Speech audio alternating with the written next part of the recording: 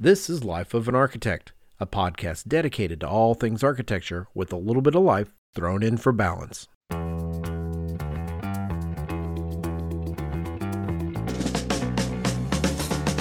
It's the end of the semester. You've exhausted all of your ideas. You're totally worn out, running on minimal sleep, and too much caffeine.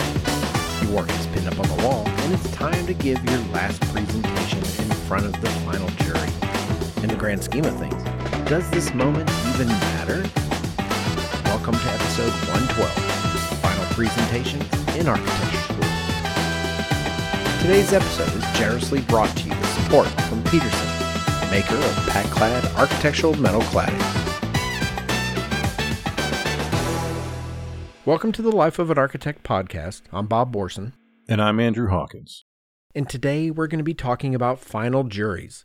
It's something that every architecture student will go through at least 10 times in their collegiate career. And even though each school might operate a little differently from the next, they all still operate in basically the same manner. So we're going to talk about final juries and what that means. Alike but different. Or different but the same. I don't know. Something like that. There's a phrase for that I can't remember. I know. It's our differences that unites us in the sameness. I'm sure there's lots of them, but I can't think of them at this moment.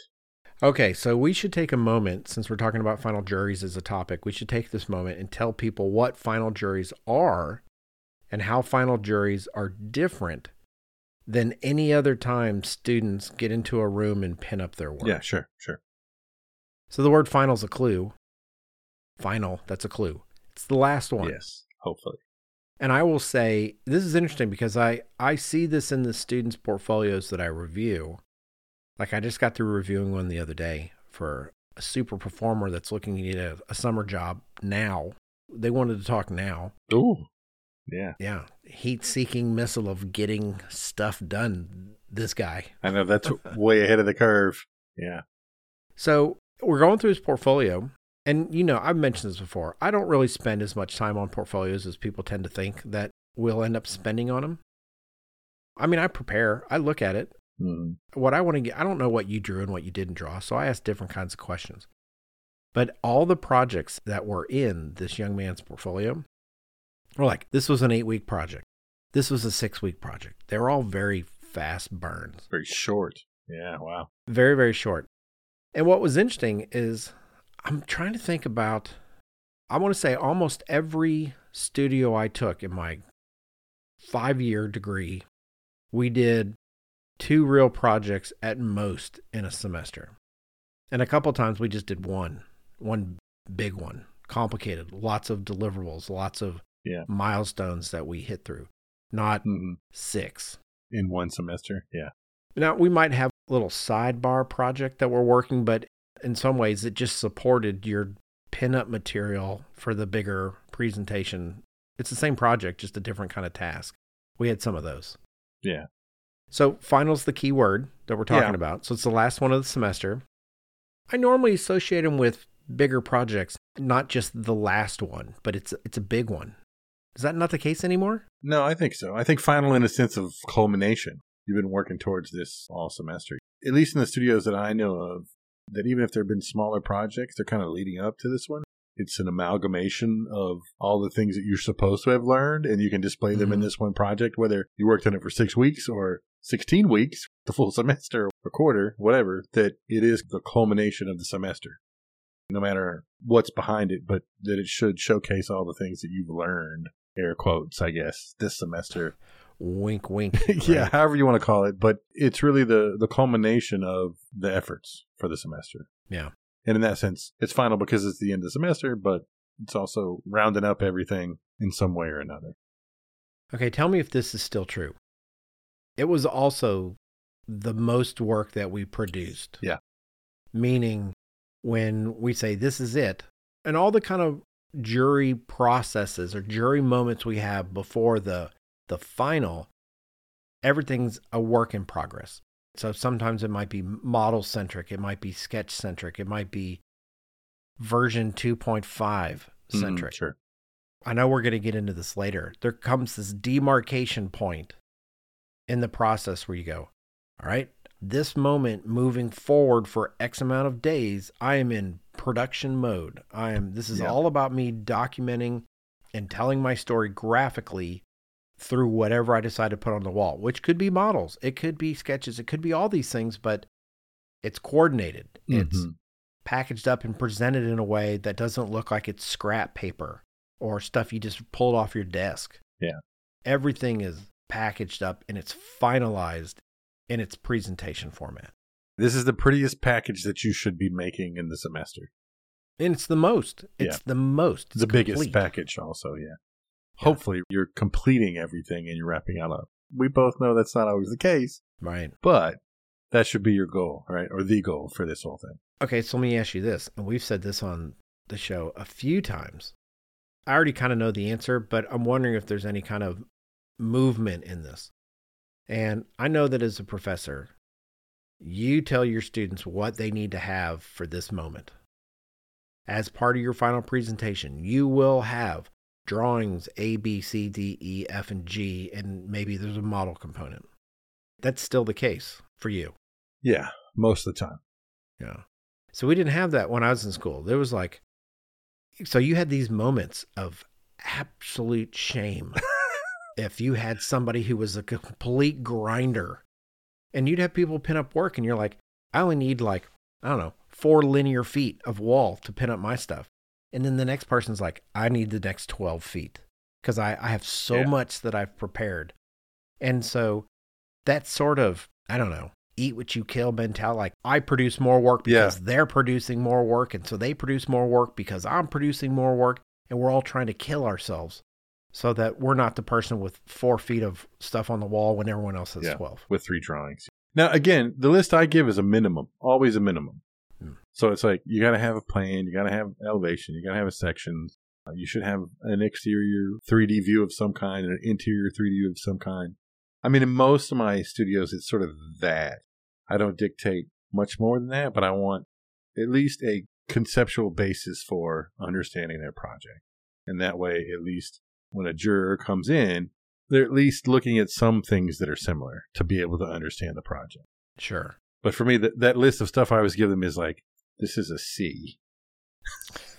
This is what you do to get a C. Yeah.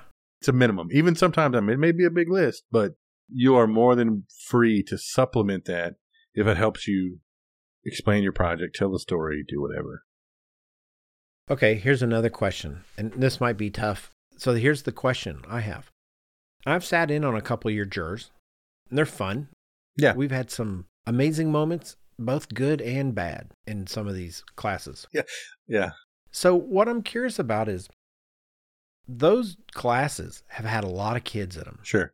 So you might say length of time. We're starting at 1:00 and we go till 6, and we're going to have a 15-minute break in the middle. Essentially, we got 5 hours, but there's 23 people in the class. So you all get 15 minutes or whatever the case may be. Mm-hmm. And you would think that would inform how much or what sort of information you're going to put on the wall, because you can't go through it all. Yeah. Whereas in my day, the good old days, we didn't have that many people in a class. I want to say like my last couple of years, I might have anywhere between 10 and maybe at the high end, 14 people in a class. So you're like, you get 30 minutes. This is how long it's going to be. And it's almost treated like an art gallery. People would come in and I get like the entire room of a wall and they would peruse things. So I might actually stack up trace paper and pin it where they could flip through 30 iterations of design studies as just kind of an amuse-bouche to whatever we actually talk about when I stand in front of whatever kind of finished work I have. So it's the point we would tear trace. Yeah. You wouldn't tear your trace like you ripped it with your teeth. They're all the same size. You would go back in and clean them up a little bit. Yeah, cut them or clean them up. Stack them up so that this plan overlaid that plan, which overlaid the next plan. And there was a presentation to the presentation. Mm-hmm. That was part of how you pinned it up on the wall, what you pinned up on the wall, how you organized the wall. That was part of it. I remember if we had cell phones that had cameras on them back then, it would have been a disaster for sure. But I probably would have better documentation because nobody took photos of this stuff. Oh, yeah. No. But I know that how we pinned up stuff on the wall. I have a cartoon set of a couple of my final juries where I said, okay, here's my wall. I laid it out. I knew what I was going to put and how I was going to put it on the wall. Yeah. And nobody thinks about that stuff now. I don't think. I'd be amazed if they did. I mean, I make my students think about that stuff. Yeah, so they actually do like a little graphic layout of, okay, I'm going to put this, and these are all horizontal and this one's vertical. And, well, good for you. I require them to do that about a week before or 10 days before the presentation is done. Yeah. Now, again, it's one of those things where I say you should have it done. They don't always have it done. But the plan is that they have something like that. And even if it's placeholders, like it doesn't have to be finished drawings or images, but I know that because my plan is at 1/8 scale, it's going to be this big. And so here's the 3 plans and they take up that much space. And then I'm going to have some vertical piece. And I mean, I make them do that. Or let me rephrase. I request that they do that with me. How about that? Yeah. But I would say about 80 to 90% of them do. I mean, there's always a few that don't because they're too far behind or they can't decide on stuff. But most of the time, I get that accomplished about the week. Like really mainly right before they start heavy production mode so that they've got an idea of which things are going to matter more. Mm-hmm. So even though I'm supposed to have some diagram, if I can make it small and it's not really well represented, it's there. But if I have some giant section that really shows off my project, then that's the thing I concentrate on. And so that looks really finished. And it's right in the middle and everybody kind of focuses on that. Those types of things. Again, it's about what you pin up and how you pin it up. So let's talk about something that we probably won't need to spend much time on because it's kind of a declaratory statement. And it has to do with, and I'm wondering how much of this has changed, the amount of time that you put into getting ready for this moment in the immediate before period. Not, hey, it's in 2 weeks. I'm talking about it's tomorrow. Yeah, it's in 2 days. Yeah, the amount of grind that all, like the reality of just what has to happen in the amount of time that you have left, you know, and how that starts to resonate and all-nighters. Yeah. This is not a brag. I mean, I could play it both ways. I didn't do a lot of all-nighters when I was in school. Now, that doesn't mean I didn't stay up.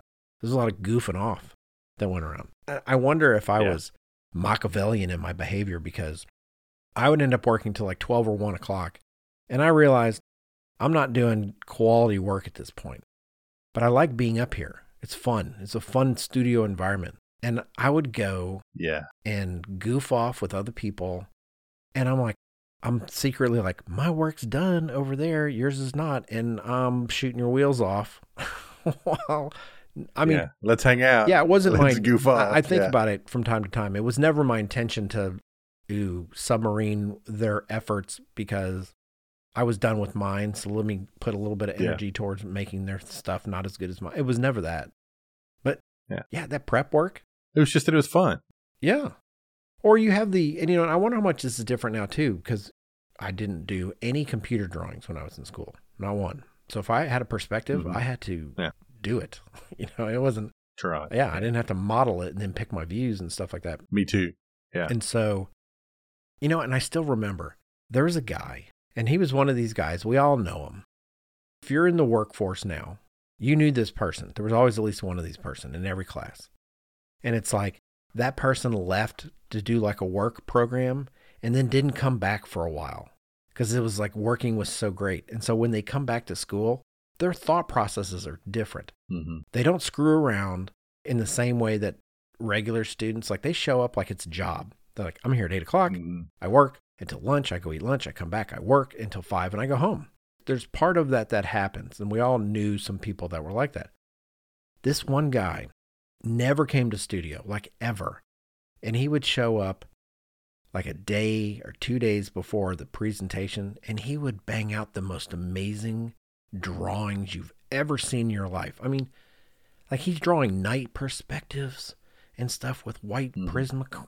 I mean, they were staggeringly good. Now, of course, he didn't put the time. There was no rigor to what he was doing. It was venereal, as I like to say. It looked great, but you would look into it. It was all surface. That's what venereal. That's the way I'm using it. It's it's veneer, but I got you. It's venereal. I think it works both. It works on multiple levels. All right. So if you really drilled down into a solution, it lacked that rigor of actually solving the problem. But if you just walked by it, you're like, this guy's the next. It was awesome. Yeah. It's Alvar Aalto's in our studio right now. It looked great. Yeah. And you know what? And I know we're getting to this later. Those people never got good grades. Like the professor knows that they just banged something out in the last minute, and they're trading on like some kind of graphic skills that they have that these students who are less experienced or less worldly haven't quite developed yet. Yeah. Yeah, those people. So it's days before. You're not sleeping. Did you do that? I'm pretty sure before almost every final jury, I was operating on minimal sleep. Yeah, I for sure did. And I think, did I have to be? No. Nobody ever does. Let's be honest. Because I just wasn't using my time efficiently. I mean, I was up there, I'd stayed awake for 2 days or something at one point, but no. Half of that was because I was goofing off, or I'd draw one line and erase it and draw another line and erase. I wasn't working efficiently. And so I would stay up and be really tired. And, that's, again, that really hasn't changed. You're still an inefficient worker? Is that what you're saying? No, not me. No, I mean, like, yeah. The thing that's different now, I think, for students is that really we ask for more. Students today, don't get me wrong, they're still learning stuff and nothing's perfect, but we ask so much more from them than I ever got asked for as a student. Mainly because the idea is that the production is so much faster. I mean, I was never asked to draw 5 sections in a class when I was in school, but now it's not like it's a big deal for me to say, you should probably cut that model in about 5 different places. Yeah, sure. And let's have 5 sections. Sure. And so we ask a lot more of them, I think, in essence, because some of the stuff is faster to do, to create the output. Modeling and all that stuff takes just as much time as when we were drawing things by hand. I think they do produce different results. Because there's still those people today, they can really render, they know how to render something really well. Man, they kind of get all the accolades, even though, their project may be not that great, not that well resolved, but they can put a couple of really good images on the wall and people sort of kind of get amazed. So we get it. People are tired. Yep. Did you drink coffee in college? Were you a coffee drinker? No, I did not drink coffee when I was in college. Yeah, I didn't either. I was never fueled by caffeine. Oh, I was fueled by caffeine sodas, Coke or whatever. I was living off that. Jolt? Were you a Jolt drinker? I did drink some Jolt back in the day. Yeah. Yeah. I don't think I could afford it. I looked at it like, what a luxury to have a Coke right now. Yeah. Here I was mainlining like 8 a day or something to keep it going. Yeah. As a little sidebar note, I learned early on that I didn't have a problem staying up all night if I didn't see the sunrise. Like if it was dark and then I went into a room where I didn't see the sunrise and I came out and it was just bright, it was like the next day. Yeah. It's fine. It didn't bother you. It was that transition. If I felt like I'd been beaten up. If I actually like was awake and watch the sun come up. I felt terrible. And so I was like, it's one of those moments you're like, don't look at it. Then I didn't, and I didn't have that problem anymore. That's so funny. Okay. So let's build on the idea of being tired, though, because we say this as a parent. I try to share little interesting lessons I've learned along the way, and it's the value of being rested before you have this big moment. Mm-hmm. And we could get into a grading conversation. I can't speak to it really because I've never had to grade anybody. But the idea that, if you have 1 or 2 projects that are semester long, this one moment is not going to be the thing that determines your grade for the class. I wouldn't think. It might contribute as part of it. It shouldn't be. Yeah. And I don't know if there's like a matrix and you say, here's all these milestones assigned to you, the students over the semester, and we kind of give a grade at each one of these moments, and then we kind of sum them up and average them, and maybe your final presentation has the same weight as one of these other singular moments. But the idea that you're prepared, you're fresh, you're sharp, you're articulate, you don't look bedraggled, you don't stink, you look like you brush your teeth, combed your hair. Yeah, and you changed clothes since I saw you last Thursday. Yes. 4 days ago or whatever it was. Do you think it matters? I do. I still think it does. I think part of that for me is this level of professionalism, really, that I expect. I've given up trying to pound that into my students to say, you should, show up, dress nice, and look like you're doing something professional. Because I feel like I'm the only person that would think that. I feel like most of the time people don't care if you're showing up in. Are you talking about like other professors or just? Yeah. Really? Yeah. Okay. Well, I mean, I can see why that would be true because this is about the work. It's about the art. Yeah. But I just don't think it's a good habit, I guess, to not put in a little bit of effort to how you present yourself when you're presenting your work. Sure. But that's a lesson that can be learned later on, I suppose. I don't think it's a bad thing for you to tell people, be present in the moment. And being present in the moment is taking care of, like, be clean. I don't need you to dress up in a tux or wear like a coat and a tie. I don't need that. No. It shouldn't look like you slept under your desk. No. Now, I will say, even if I stayed up all night and I was not rested, I still would run back to my apartment, take a shower, change my clothes, and then go back up to class. Exactly. I don't think I ever didn't do that. Didn't do that. Yeah. I don't think I ever did either. I think it happens less now. But granted, I think as a whole, everything's a little more casual now. You know what? I'll add this because I'm trying to remember which one it was. I can visualize it. We were in the studio we were in. It was like 8 feet wide and 20 feet deep. Oh, right. Yeah. That's it was in that one. Yeah. And the range of attire and crispness of your students was drastic. From 0 to 100. Yeah, I remember there was one young woman. I mean, she was on point. She had a dress on, and she was like, you could tell. She's like, I am ready. Mm-hmm. And she was treating it almost like a job interview. It was extremely professional. Yeah. She was actually the one, I think, that had the design that had all the plants hanging down in this large atrium. In the center, I still remember the project. And you remember that she was dressed well, right? I mean, like... And I remember that. But I'm not sure that I remember it because it made my experience and her project more memorable. Mm-hmm. As much as it was, she was so much more prepared in that arena than like almost everybody else was. I mean, there were people walking around in house shoes. Yeah. But I don't remember who any of those people were. Yeah. It's like you get a little bit of juice. It was so different. But there's something to be said about being rested because this is your moment. And we've said this numerous times. This is your moment to be able to articulate what your design is and what you were hoping to accomplish, what your big idea is. It's not up to the juror necessarily to build your argument for you. Mm-hmm. And so you being able to articulate what you did and why you did it, probably do a better job if you're caught a couple of Z's before you came to the jury. And nowadays, every studio in my department is supposed to. Doesn't mean that they enforce it, all of them, but it's supposed to be laptops closed sometime the night before. Typically, it's like 8 or 9 p.m. before. And they try to enforce that by you saying, send me your stuff by this time. Yep. Send me the PDFs of your work. Your presentation should be uploaded or emailed or whatever on the drive by 9 p.m. And I check that, and hopefully that means that you're going to go to sleep before we present at 8 a.m. or even more sleep if we present at noon. Sure.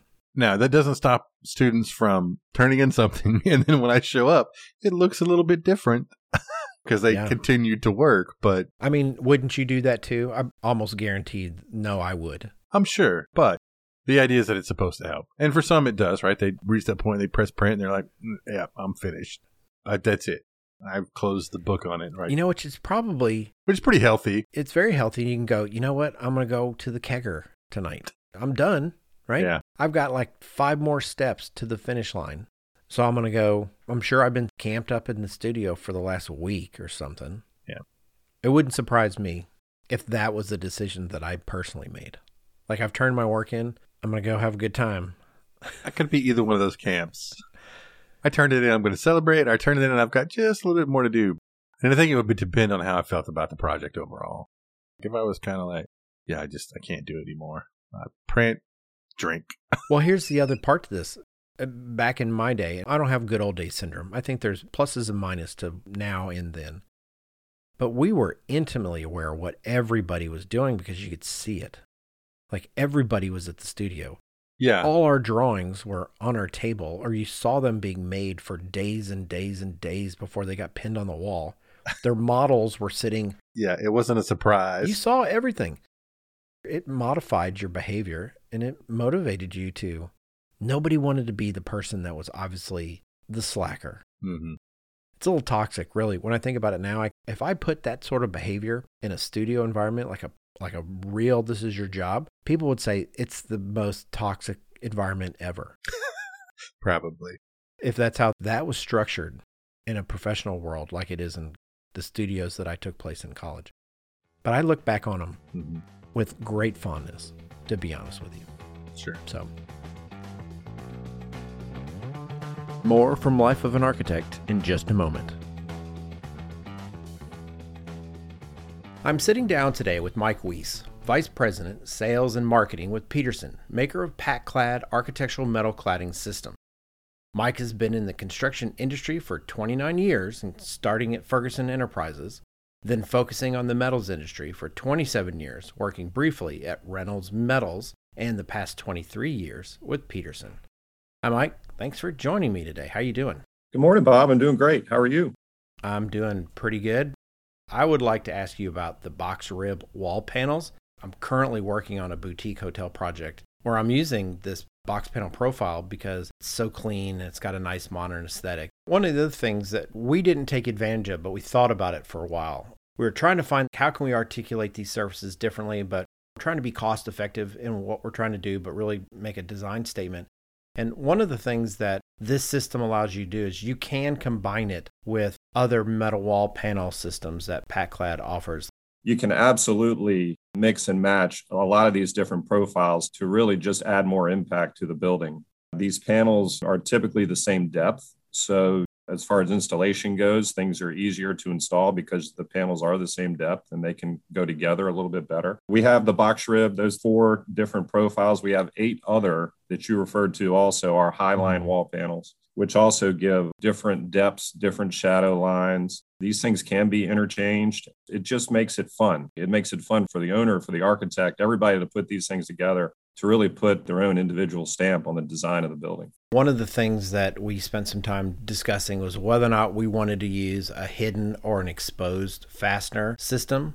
In the end, I think we're going to go with an exposed because we actually want some of that articulation to be part of the pattern that we're putting on the outside, but people have the option to do either on all these panels. They do. And I absolutely love the exposed fastener look. I really do. If you go back decades, the exposed fastener panel was the cheap option for the way to put something up on a wall. But over the past decade, at least, these exposed fastener panels have become really chic in a way. They've become a way to design a building. You can perforate these, you can put them up on the wall, and the fasteners are exposed, but they add another aesthetic to the building that a lot of architects really like. And then when you put these color choices with it, along with the different styles and patterns of exposed fasteners.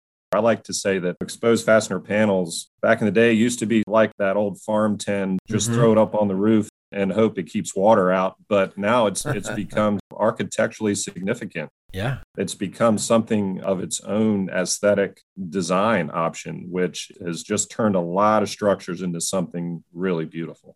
Actually, Andrew and I talked about this on one of the episodes of a few ago, and it had to do with how fast the design process moves nowadays. And during schematic design and early design development, when we're making decisions on what kind of metal cladding we will use and what profile do we want, he actually jumps into BIM very, very quickly. Now, I'm still kind of an old school guy, and I tend to draw by hand a little bit. But one of the things that's helpful to us in this process is you guys have BIM files and CAD files available on all these profiles. Should somebody want to start looking at the details and how they're going to trim them out, that stuff's available. I don't want to oversell it, but it makes my life a lot easier when those files exist and I don't have to go make them. I couldn't agree more. You've been to our website, obviously. There's so many things on our website that we try to make user-friendly for everyone, the architect, the contractor, whomever's going to go. We want to make sure we have that information available and easy to get to because we want to make the process from start to finish as easy and as customer-friendly as possible. And you also mentioned earlier another area of our website that we're very proud of are case studies. And you can go there and you can look at some of the work that's been done and get some inspiration from some of that.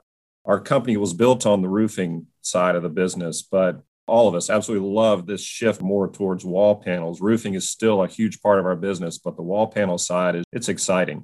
It just brings a whole new aspect of manufacturing into design for what owners and architects are looking for. It's an interesting segue. I didn't know when I was making my notes. I've used Peterson wall panels on 3 different building types. I did it on a retail development in a residential environment, and now I'm doing this in it's a hotel. But the opportunity that people have to use these wall panels in many, many different types of residential and non-residential applications, it's pretty exciting. And it's got to make you feel good about the opportunities that you can present to people. The opportunities are endless. And you hit on 3 that really are driving our business and are driving interest in our products right now. The multifamily buildings, even residential, to your point. We've seen a little bit of a growth in that, which is a little surprising, actually. You wouldn't think that residences would go more towards a wall panel type metal single skin wall panel design, but they have. And it's the same theme that keeps reoccurring. It's people want to have that impact. They want that aesthetic that's just different from traditional brick and mortar. They want to have something that people will drive up to and remember things like that.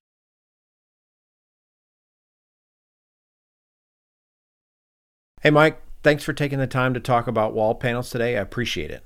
Bob, thank you so much. I really appreciate everything, and I appreciate you using our products too. I'd be remiss if I didn't mention that. Yeah, absolutely. And for those that are listening, please visit pack-clad.com, send an email to info@pack-clad.com, or call 800-PAC-CLAD. You can find your local representative pack-clad.com by clicking Rep Locator at the top of the website. All this information will be on the website in today's episode, so you can find it. You don't have to try to write it down as you're driving down the road. And again, Mike, thanks again for the time. Really appreciate you sharing the passion you have and the products that you're making for us. And I'll just say till next time. All right? Yes, sir. Absolutely. Have a great day. See you, Bob. Bye-bye.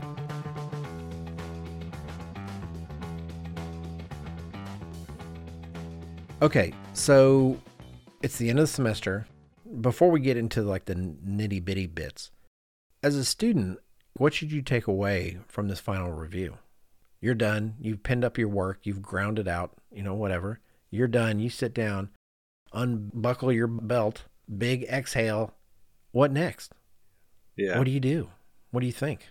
To me, I think what's really important is not necessarily focusing on the things that they're saying about your specific project, but more so about what the jury might be saying about your process or about your graphic representation or something along those lines. Because at that point, you may not, we're going to get into it, but you may not be touching that project ever again for the rest of your life.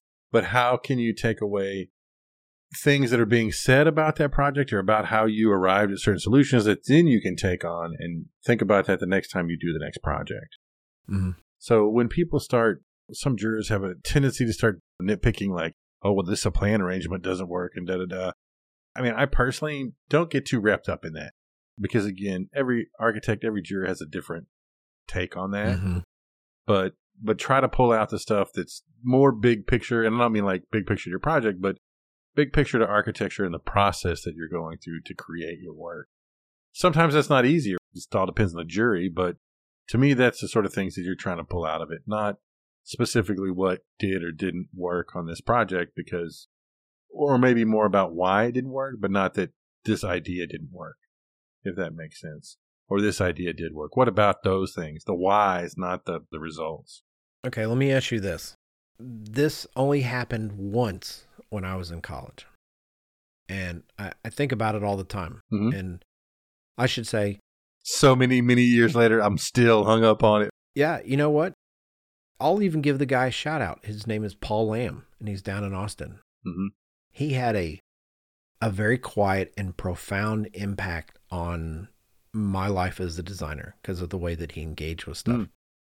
But when I got my grade at the end of the semester, he had a whole form that he'd filled out, and he gave me information and data and takeaways and that kind of stuff. And I wonder, does it fall or should it fall? What you just said requires a lot of maturity from a student to take away big picture process information. Sure, yeah, it does. As the professor, do you help them with that? Like, you're listening. So are you kind of writing down notes and saying, all right, look, Jill, here's what I think that your takeaway should be. That doesn't happen very often. I don't hear about it happening very often. It sounds like a great idea. It does. I try to, but it just depends. I mean, some students will come and ask. sometimes I try to do exit interviews in essence with my students about, here's what I think your semester was about and what you did good, what you did not good, or what you need to improve on. Not really what you did bad, but where areas you need improvement as a general over the whole semester. But specific to their exact project or this final jury. Yeah, and the way that I just talked about it, I may not do that as much as I should, to be quite honest. I try to look at it as the whole semester because, again, unfortunately, sometimes juries can get derailed and we spend time talking about one thing. That's true. If I got 15 minutes, it's not hard for some juror to focus on one thing for 12 of those minutes. And completely blow it. And the discussion is not really helpful, which I think is a problem. But that can happen in any jury. Sure. It doesn't take much for that kind of stuff to happen. So I would like for that to happen, but it doesn't always happen. But maybe I should add it to my list of duties. Well, no, I think you explained it in a way that actually makes more sense. I think that while there might be some value to you breaking down a final juror comments, if we're saying it's the biggest project, it's the most work pinned up, it's the culmination of what, it's kind of the same thing, but it's not really the same thing because as the professor, you have the ability to evaluate somebody's growth over those 16 weeks. Mm-hmm. And so part of your exit interview commentary, I would think where the value would come from is, am I on the right path? Is my trajectory going to get me to where I hope that I land at some point? And not taking just the singular moment and giving it too much value or too much weight to, am I on the right path? No, because you screwed that up, right? And you're like, but what about the other 15 weeks and 4 days? I mean, I'm sure I did some good stuff there. And that's kind of the approach I try to take to it. Okay. Well, that's interesting. I could probably track down Paul Lamb's grading thing that he did.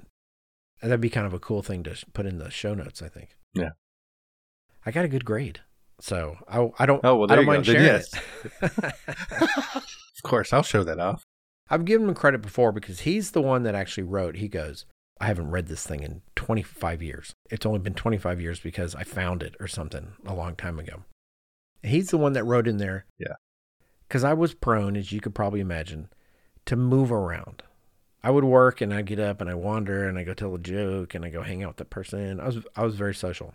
Mm-hmm. But in his class, he taught me something that I couldn't articulate it unless I drew it. And it was for a project we did down in Trinity College. And I did this thing and he was kind of like, you are onto something here. And it looked like Richard Meyer did it. I mean, I did a 4x4 white paneled building, but it was the shape like a Tylenol capsule. Yeah. And it was a cool project. And actually, I've talked about all my projects I did in his class. I did one where the model broke, and when I picked it up, it had kind of rotated back into like a different shape that was way cooler. And so I kept it. And you kept it? I kept it. Yeah. And I say, like, I get credit for that because even though it was serendipity that led me to this shape, I at least knew enough to recognize that it was better than what I had before. Mm-hmm. Yeah. And when we had that final jury presentation, I remember one of the jurors saying, he pointed at my project and someone else's. He goes, these two are on a different level from everyone else in the class. He goes, I don't know what it is about these ones, but this is next level compared to everybody else. And so Paul basically gave you grades for each one of your projects and gave you like a semester grade.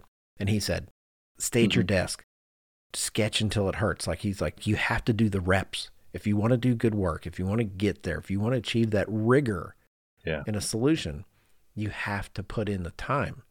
That was my big takeaway from him. Mm-hmm. But it was part of this exit semester and paperwork that we went through.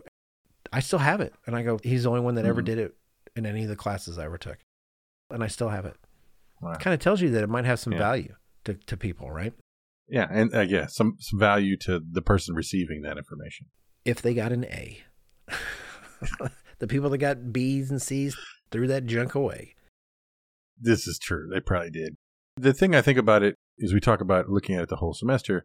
For me, it's gotten easier to do because now I've taught every studio in that entire curriculum. Mm-hmm. It's easier for me to gauge where students are at in that overall trajectory because I've taught every level of that trajectory to be able to kind of say, well, before next semester, maybe you should work at doing this, or you should think about working on this, or this is really good, but bring this thing up, or keep thinking about this, or whatever. It makes it easier because I've been spread all over that place. I'm sure there's a little bit. There's got to be value in that for sure, right? Yeah, there is some. Yeah. So it's done. So we're still kind of on the topic of it's done. You sit down. What do people do with the work? Do you think, and I'll put a couple like little a, little b to it. So little a is, I guess it depends on where you are in terms of what year you're in studio. Like if it's your first year, you might treat your final project differently than if it's your fourth year or your sixth year or something like that. Yeah, for sure. So what, do you archive it? Do you burn it? Do you like record it for portfolio purposes?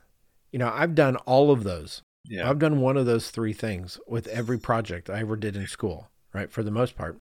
I've never burnt one. I've smashed one. I've smashed the model before to I'm kind of counting that as the same thing. You destroyed it.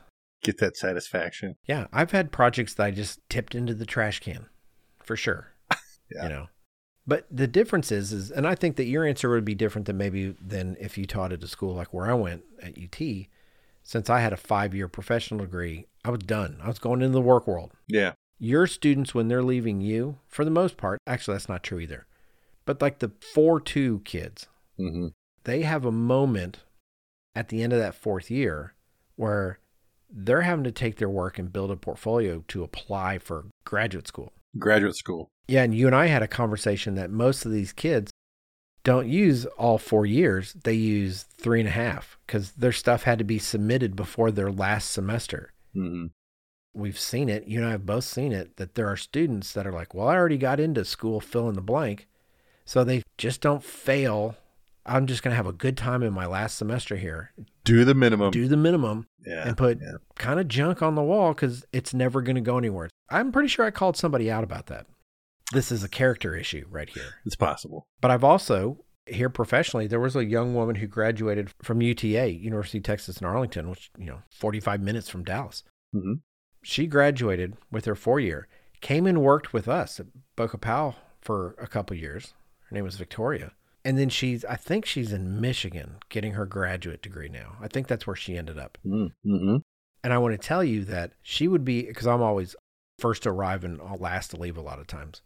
She was up there redrawing a lot of her undergraduate projects to include in her portfolio for submission for graduate school.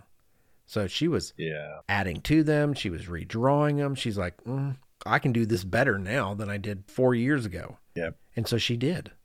Cheating a little bit. Yeah. But is it though? Because what she's doing is still a measure of what she can do. This is true. I mean, I'm always on the fence about that because it may not show growth. It doesn't show progress. If everything looks like your final year in school. And you say, well, this is what I did my 3rd year of school or my 4th year of school. But I've been working for 3 more years and I went back and fixed it all. My skill level has completely changed. Yeah. So it's really not, I mean, it's an idea you had then, but it's not the production work that you did then. And that's where I sort of feel like I get iffy on it. But it is production work that they're going to get from This her. is true. I agree. Now, I should say, it sounds like I'm throwing her under the bus. I'm not. She was delightful. And I don't know that she actually redesigned anything. Yeah. But I do know that she rebuilt part of her portfolio to have it look the way she wanted it to look as of this moment. Yeah. And I never took issue with it because I go, well, the school's accepting her for what her skill level is. Like, they're like, what product are we getting from you? Sure. So is the growth over time in a portfolio for a graduate school admission more important than the moment that they receive it? And this is what you get. Yeah. If you get me, I don't if you think accept so. me to your school, this is what you're going to get. I don't think so either. So I don't have a problem with it. The only reason I have a problem with it is you just show what you're doing now and don't go back. Don't present this as a 2nd year project or a 3rd year project or something. Show the stuff you've been working on now or the most recent work. Because again, some of my students, I say, look, your portfolio for grad school could be 2 projects and it could be the most recent 2 projects that you've done so that they're the most advanced and show your current skills the best. You don't really have to show progression. Mm-hmm. Some schools may want that and some schools may require it. They have kind of different requirements for stuff. But if there's no requirements and you're applying to grad school, there is no reason you should have a project from your 1st year in that portfolio. I mean, like, just don't. No, you don't need it. Yeah.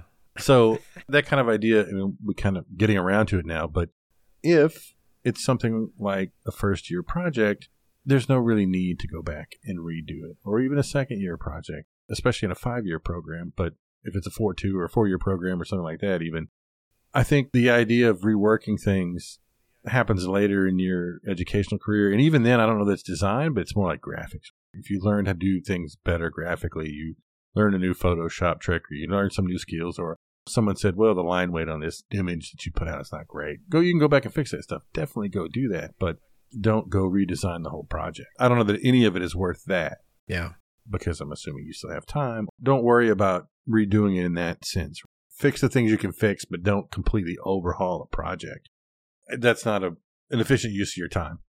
I will say that I remember telling a number of your students, a number might be 3 or 4, that I have the whole, this was great, this was not great, and this is an area of importance or focus or additional work. Yeah.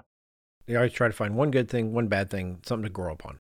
Yeah. There were a handful of students that I said, if you were to go back and continue working on this project, sure, this should be something that you would focus on. That was something also. And I didn't say that to the projects that were spare or just kind of middle of the road. Yeah. So if you were in Andrew's class and I said that to you, it's because I thought you had a good project. And I think that just if you had a little bit more time, you could like complete the vision or cross the finish line or whatever the case may be. Yeah. It's meant as a good thing. It's that it's worth maybe you putting a little bit more time in, because some of these projects, they're going to live for a while. Yeah, for sure. It might be part of your application to get into graduate school. It might be in your portfolio for you to actually get a job along the way. Mm-hmm. We do have a post that talks about the value and role that portfolios play. And I'm like, after 3 years, after you're out of school for 3 years, your portfolio should never see the light of day again. Yeah. Not your schoolwork. I don't care about your schoolwork when you're 3 years out of college. I'm not asking you to design mobile habitat pods on the dark side of the moon, right? That's not what I need anymore. A floating museum in the middle of the Antarctic. That's right. For polar bear patrons. There's some give and take there, I think, about what you should do as far as should I continue or should I change things. Again, it's based on the situation, and sometimes, yeah, maybe it is do a little bit more just to push it over the edge. Don't go back and redraw and redesign your first semester studio project that was 8 weeks. Definitely not. Let it go. Realize what you learned from it is what you learned from it, and move on. Okay, I have one more question that's particular to this topic that I want to chat about. And it has to do with, do the jurors' comments have an impact on your grades? Or does it even matter? Does it move the needle at all with the professor? And for me, I say no. And for most of the people that I know, I would say no. Most of my colleagues that I talked to about it, the answer is no. And as we kind of mentioned, sometimes, no offense to jurors, and I mean, I've had them in my reviews where they're my friends and colleagues, and they totally missed the point or missed the whole mark because they can get. Not me, though, right? Not me. I've always killed it. Sure. Because you can just get hung up on the wrong thing. Another juror points something out, and you're like, oh, yeah. And you kind of go down this rabbit hole together of redesigning the stairs. And you waste your 20 minutes of time talking about that, which, okay, great. But that's not going to change the way I view your project and your time. Again, like we said earlier, that this is a tiny snapshot of what you're doing in a sense of what the jury presentation is. Now, not all the work that you pinned on the wall and all the work that you've gotten done, that does matter. That does impact your grade because you should put your best effort out there and put up all the stuff that you can and give it a good college try, as they would say, as the old people would say, right? Put it up on the wall and get it out there and get it done. But the discussion that happens after that is really not a critical component of anything. Now, while I say the final presentation is a 30 or 40% of your final grade in my class, that's not about the conversation we have. It's about the work and the level of completion that you get to. It's that. Yeah, it's the 8 or 10 or 12 weeks worth of work. Yes. That led up to this pinup. Yeah, but it's not the conversation that we have typically. Because there have been times where in the department I wasn't allowed to choose the people that came to our review. Mm-hmm. They got assigned. And I've had some of those people come in and sort of trash my students' projects. They didn't even like the idea of the project that I gave you, right? So that's not your fault, right? They think your Arctic floating polar bear museum is stupid. That doesn't really matter. And they go off on a tirade about that. So, and that doesn't impact your grade. So their comments, they're not an impact. hopefully they're for your benefit to think about things in a different way. Yeah. Because I always think it's good to hear something else. But that 30 minutes to 1 hour at the end of 15 weeks worth of work has about that much impact on your grade. I mean, not even that. None. Because of the hundreds of hours you've put in it to get to that point. You know, that one piece of information is not anything that ever, I didn't know that when I was in school. Oh, I didn't either. I thought it was live or die. Yeah. Yeah, it's a test at the end. All the work I've done is like my studying, and then the jury presentation, that's my test. And if I fail the test, I'm going to get a bad grade. That's how it felt, to be honest with you. For me too. I mean, I don't disagree. It was like an oral exam. I'm doing this and you're asking me questions. If I don't have the right answers, I'm hosed, you know? Everything is for nothing. I do think that a juror can influence the professor and push you from a high B to a low A, right? Like if somebody comes in, they're just like next level, you're like, yeah. I mean, obviously as a professor, you have to respect that person, right? But if you're inviting these people, I'm assuming that you have some level of respect for them in the first place. Sure. And if they come in and they're just like, you know, this person A, B, C, and D, they're clearly your best students. And you're like, yeah, they kind of are my best students. And you're like, sorry, E, you're next here now. You know? Maybe. I think the funny thing, I mean, I'll be honest about it, that when I have these juries and when it's colleagues like you and other people that I invite and things get pointed out, there are times where I take it probably more personally. Like, yeah, we've talked about that. I'm like, oh man, that's a good idea. I can't believe I didn't even, that didn't cross my mind. Or like they point something out. I'm like, you're right. I should have caught that. Or there's part of me that takes those comments from the jurors about my students' work more to heart probably than my students maybe even do, or definitely than my students should. But I get like, oh man, that's good, or that was bad, or I missed that, and I can't believe I missed talking to them about that sort of point. So there's times where I take it personally when I hear them talk about student stuff. Not everybody does, but I do, I think. I would venture a guess that almost no student has ever thought of it in that capacity. If they get baked, if they get destroyed in a jury, that might actually make the professor feel bad, you know? Probably not. Yeah, I know, probably not. But I mean, I'll be honest, like it does sometimes. Yeah. Granted, I don't, if you're a student and you didn't do the work and you get baked, I don't feel bad about that. Sure. But if you're somebody that put a lot of effort in and I felt like, yeah, man, we're pushing and we're doing good. And then somehow you come in and not as good as I was thinking, or you pointed out some things that I realized, oh yeah, that was maybe not the best decision for me to push you towards. Sure. Then I feel bad. As you should. It doesn't impact your grade, but I feel bad, right? I'm like, oh.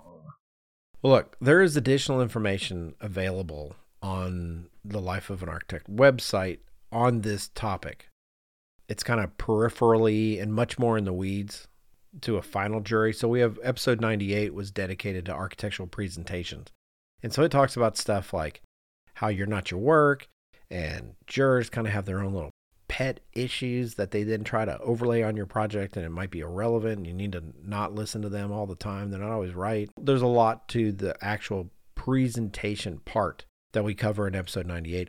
But I also wrote a post 7 years ago titled How to Survive Architecture School Juries. And I read it before we started this episode. It's still solid. I stand behind everything that's in that post. So if you're curious, or you want to kind of get a feel for how it might work or what people are thinking, you should check out episode 98 and How to Survive Architecture School Juries. There'll be links in the episode, so you don't have to try to remember it. Yeah.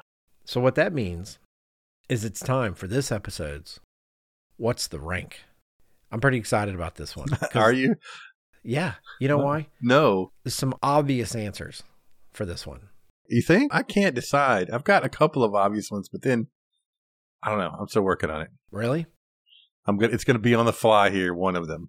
Well, in a way, it's kind of your question. I know. But I gave you a bunch, and this was not the one that I'd been thinking about most of the day. Well, you gave me let's just tell people what it is. Yeah. So the drum roll, please. We're doing the best 3 dinner sides. Yes. And you gave me the option of the worst 3 dinner sides. And I was like, let's go positive. Let's do it. Let's switch it up. This is going an upswing here. Yeah, we're throwing people off. Sometimes we're negative, sometimes we're positive. And I felt if we're going to talk about final juries, we need to end it with something positive. Sounds good. Makes sense. All right. So I'm still going to say this is your question, which means I'm going to do you the courtesy of going first. You get to go first. And then that way you can kind of hear what my answers are. And you can go, yeah, I agree. That is number 3 or whatever. Okay. Mm-hmm. My number 3 best dinner sides. Now, we should say dinner. That means it's not like waffles is not a side. You can eat that as a side for dinner, I guess, but that's not what we're talking about here. Yeah. I mean, I'm thinking more traditional dinner sides. Yeah. Yes, we all know what we're talking about when we say dinner sides, okay? Yeah. So everyone settle down if they're thinking, oh, I didn't get to include waffles, whatever. Okay, my number 3 is asparagus, like grilled asparagus. Interesting. That's not even on my radar, but interesting. Oh, it's great. Well, first off, we actually have a joke in my family, and it's crude. We call it dinner and a show.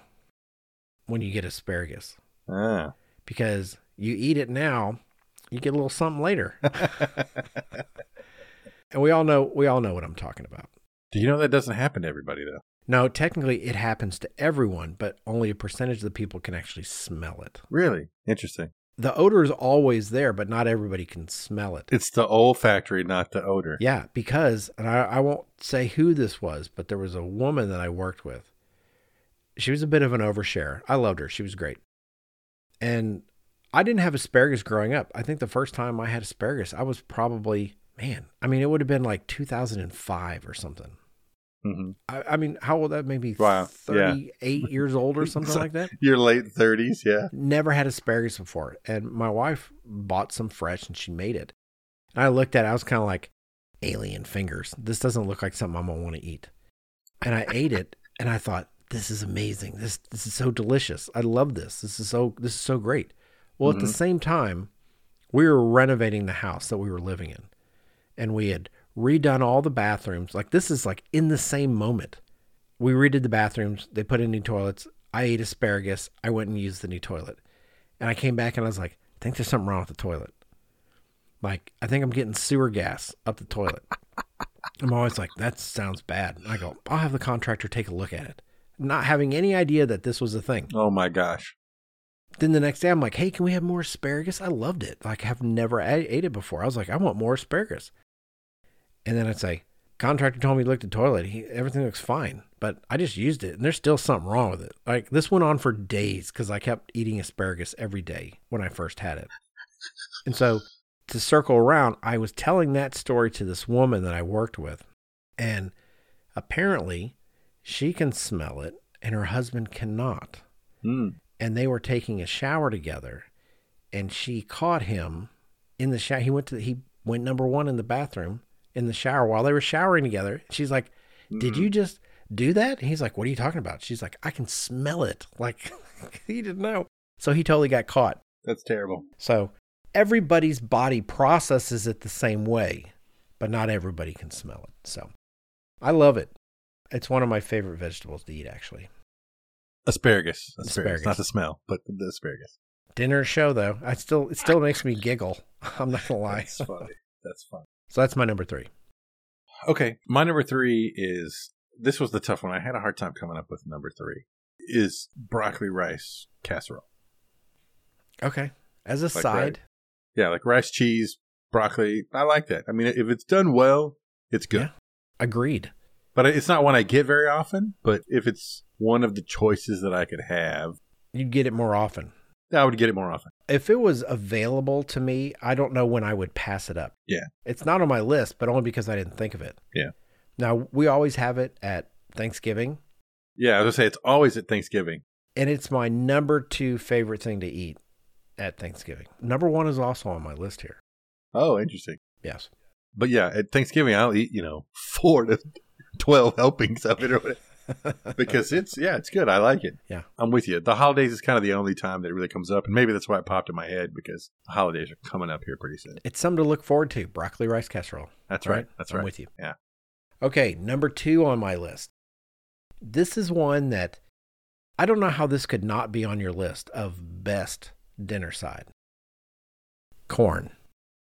It's got the juice. Oh, God.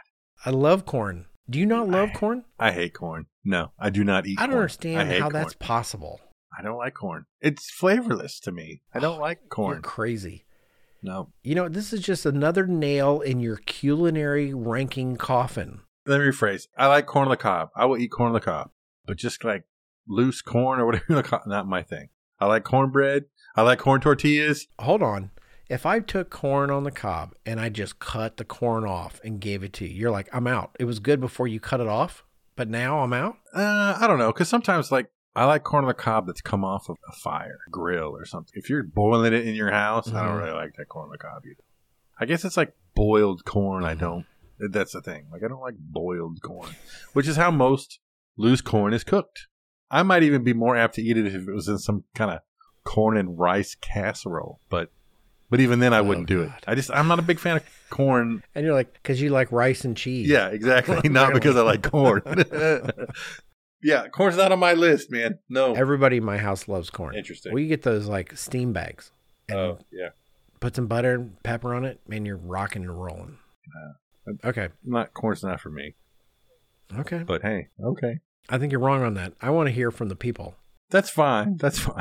I mean, you are not the only person that gives me flack about corn. Yeah, it defies logic. I don't know. I'm just not a corn person. I don't know. Okay.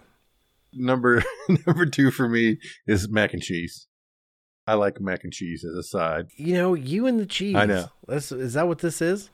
Well, no, but there's a theme. But hold on, you gave me grief for choosing vanilla ice cream with stuff in it. I know, right? For all mine, and you're basically choosing cheese with stuff. No, in it. No, I'm not. So far, yeah, you are. That's the broccoli, rice, and cheese casserole. Now mac and cheese. Okay, well that's fine. I'll break with number 1, but I like a good mac and cheese. Now, don't get me wrong. You can get terrible mac and cheese. That's the only bad thing about it is that you can get like bad mac and cheese, whether it's either over runny or it's really, really dried out because it's overbaked. So it's an iffy thing, but I like good mac and cheese as a dinner side. All right. Wacky. The fact that you don't like corn, you know, I get the mac and cheese. I do. Yeah. I don't love it. I don't hate it. I'd never seek it out. I could see you being, that's about what I expected from you. Actually, you know what? I didn't expect corn at all. So far, your choices have blown me out of the water, to be quite honest. So. Now, here's the thing. Here's the thing about mac and cheese. If you get 10 people to make mac and cheese, 9 of them will be tolerable at best, and 1 will be good. Maybe so. Yeah. Because not everybody bakes theirs, and some people just make it in a pot and you get it. I mean, it's all over the place. It's too devil may care. Right? You just don't know what you're going to get. Okay. That's fair, but I'm assuming I'm getting good mac and cheese. That's what I want. Okay, that's reasonable. Okay. Number 1. This is an easy one. Okay. If you don't have the same number 1 as me, I don't even know if I can continue doing this podcast with you. Oh, my God. Okay. You ready? Yeah. It's got to be mashed potatoes and gravy. Okay. Yeah. Score. That's my number 1, too. I was like, yeah, that's it, right? Mashed potato. I was worried for a second that you were going to say stuffing because you were talking about Thanksgiving, but. I don't like stuffing. Okay. Yeah, mashed potatoes Stuffing's all the not my way. thing. There's nothing better. Yeah. And you know why mashed potatoes is the grand poobah of dinner sides? There are dishes that if it doesn't have mashed potatoes as a side, they're not worth eating the main course. Exactly. For sure. Right? Yeah, 100%. Like if you serve me chicken fried steak and you don't give me mashed potatoes, I might flip the table on you. Exactly. Yeah. Or like pot roast beef. Yeah. If I don't get a good, yes, of course. No. If there are no mashed potatoes, forget it. Oh, yeah. I'm done. What are you wasting my time? Really? You should not have cooked anything. Exactly. I'm with you. Yeah. All right. That's funny. So our 3 and 2 are on different planets, but we came together on number 1. Yeah. But see, the link that I was going to get to mine are all carbs. They're all carb intensive. Oh, I noticed. I want carbs for the sides. I don't want vegetables. You're in the like light tan to white is your color range on your dinner sides. Yeah, right. Yeah. You know, if I asked my wife this, number 3 would be a salad, number 2 would be a salad, and number 1 would be mashed potatoes. I mean, I thought about putting like a little dinner salad on there, but I have to be in the right mood to want a salad with stuff. I like a good salad, but it's really more about the dressing. Yeah, for sure. And again, if there's too much on it, it's like everything's wet, it's gross. Even if it's like the most amazing dressing ever. Yeah. I don't want that. Yeah. I sound super fussy. If you put it in front of me, chances are pretty good I'm going to eat it. Mm. I'm not that picky. I'll just be judging you silently in my head. But here we go. Here's the age-old question for mashed potatoes. Brown or white gravy? Ooh, that's a tough one. I will say the vast majority of time, it's white gravy. Yeah. So when we have a couple big moments of mashed potatoes in our house. Mm-hmm. And the vast majority of the gravy we eat is brown gravy. Brown gravy, yeah. Yeah, that's the direction we do. And you know what? It's fantastic. I wouldn't throw a fit at all. But if I'm having chicken fried steak, I don't want brown gravy. Yeah. It's got to be cream gravy. That's funny. I like both with chicken fried steak, actually. But, I mean, I prefer brown gravy most of the time. Because, again, when I'm at home, I make pot roast and mashed potatoes. That's brown gravy. I'm not putting white gravy on pot roast. Even on that, if I made a pot roast and mashed potatoes, I'd be using the au jus. I wouldn't actually make a flour-based gravy. Gravy. Yeah. Yeah. Well, but, I mean, to me, it's still similar, I guess. But yeah, so I'm not particular if it's brown, juice, or white. But each one of them has a place. Yeah. I can see that. My preference is typically brown. Well, Thanksgiving, brown gravy. There's I will flip the table if you bring it. If there's, you know what? White gravy. Truth is, we make it. Yeah, we make it. We make sure I got that covered. Yeah. I got you. Okay. Well, there you go. Let's call that a wrap. We've been at it a little bit. Thank you for being with us today for episode 112, Final Presentations in Architecture School. Special thanks to our sponsor, Peterson, which manufactures pack-clad architectural metal cladding systems. Visit pack-clad.com to learn more. In addition, special thanks to our media partners, Building Design and Construction, for their ongoing support of the Life of an Architect podcast. Want to get every new episode automatically downloaded? Make sure to hit that follow or subscribe button on your podcast player of choice so you can get alerted every time we publish a new spooktacular episode. While you're there, please take a few moments and leave us a 5-star final juries or brutal but valuable rating. To get even more content, head over to lifeofanarchitect.com for blog posts, links, and info about this judgmental episode and all the website has to offer. You can even add your own voice and join the conversation. Thanks so much for tuning in. Take it easy, everybody. Cheers.